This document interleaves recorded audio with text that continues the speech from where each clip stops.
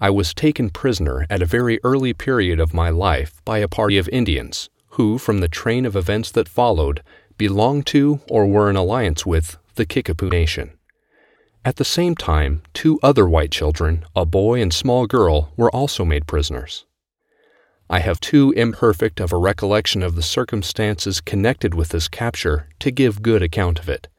There are moments when I see the rush of the Indians, hear their war whoops and terrific yells, and witness the massacre of my parents, the pillage of their property, and the incendious destruction of their dwellings. But the first prominent recollection I have was not long after the attack and our being taken prisoner. The little girl whom I mentioned before began to cry, and she was immediately dispatched with the blow of a tomahawk from one of the warriors. The circumstance terrified me much more, as that same tomahawk was pointed at me, with every bit as much intended menace as had been demonstrated with that poor slaughtered infant girl. It was clear that if I cried, the warrior would serve me in the same manner. Not long after that grievous incident, we proceeded on until the Indian party split and the other group took the other boy with them. That was the last I saw or heard of him. The Indians generally separate their white prisoners. The practice, no doubt, originated more with view to hasten the reconciliation to their change and a nationalization of feelings than with any intention of wanton cruelty.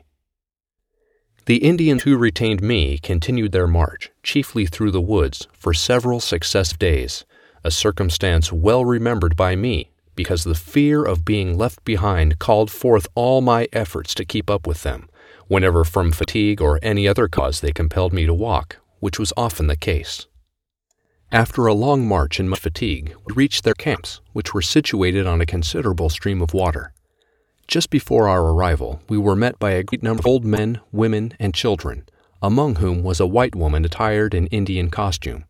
She was the wife of the principal chief, was a great friend to the Indians, and joined with, and I believe surpassed, the squaws in the extravagancy of her exultations and rejoicings on account of the safe return of the warriors with prisoners, scalps, and other trophies obtained from their vanquished foes. I think it must have been in the fall when I was taken prisoner, because the forests, and indeed the whole atmosphere, presented a smoky and peculiarly gloomy appearance, which most probably was owing to a custom which the Indians practice, of firing the leaves at this season of the year, to facilitate the collection of nuts for their consumption during the approaching winter. After our arrival at their camps, and I had become reconciled to my new mode of living and my adopted connections, nothing occurred for several years, to the best of my recollection, as worthy of notice, except our repeated removals. Nor should I mention this, only that it serves to account for the obscurity with which everything connected with my early life is surrounded. I was adopted into the family of one of the principal warriors named Fongo, who claimed me as his property from having taken me prisoner. His wife, a squaw of intermediate stature and dark complexion, proved to me a kind and affectionate mother. It may appear somewhat extraordinary that I should recollect the above incidents so circumstantially, while others scarcely separated from them as to time should have nearly or quite escaped my memory. But such is the fact, though I am persuaded from the faint traces still remaining on my mind, could either my parents or the location of my childhood be presented to me at this time, in the same state or condition that they were in previous to my being taken by the Indians, that I should recognize them individually. But the probable massacre of the former, and the changes in respect to the latter, which have rapidly succeeded each other in the country where most likely my being first dawned, forbid the hope of ever realizing these, to me, desirable and important events. Now I shall explain from the Indian perspective and knowledge I have collected from living among them.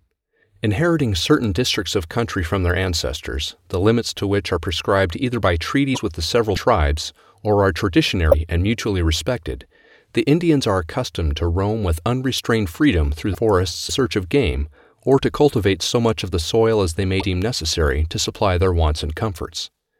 Every encroachment made upon their territory, whether with or without their consent, is, sooner or later, regarded as an infringement of their natural rights, and has frequently given rise to long, cruel, and exterminating wars, not only between different tribes, but between the Indians and the whites.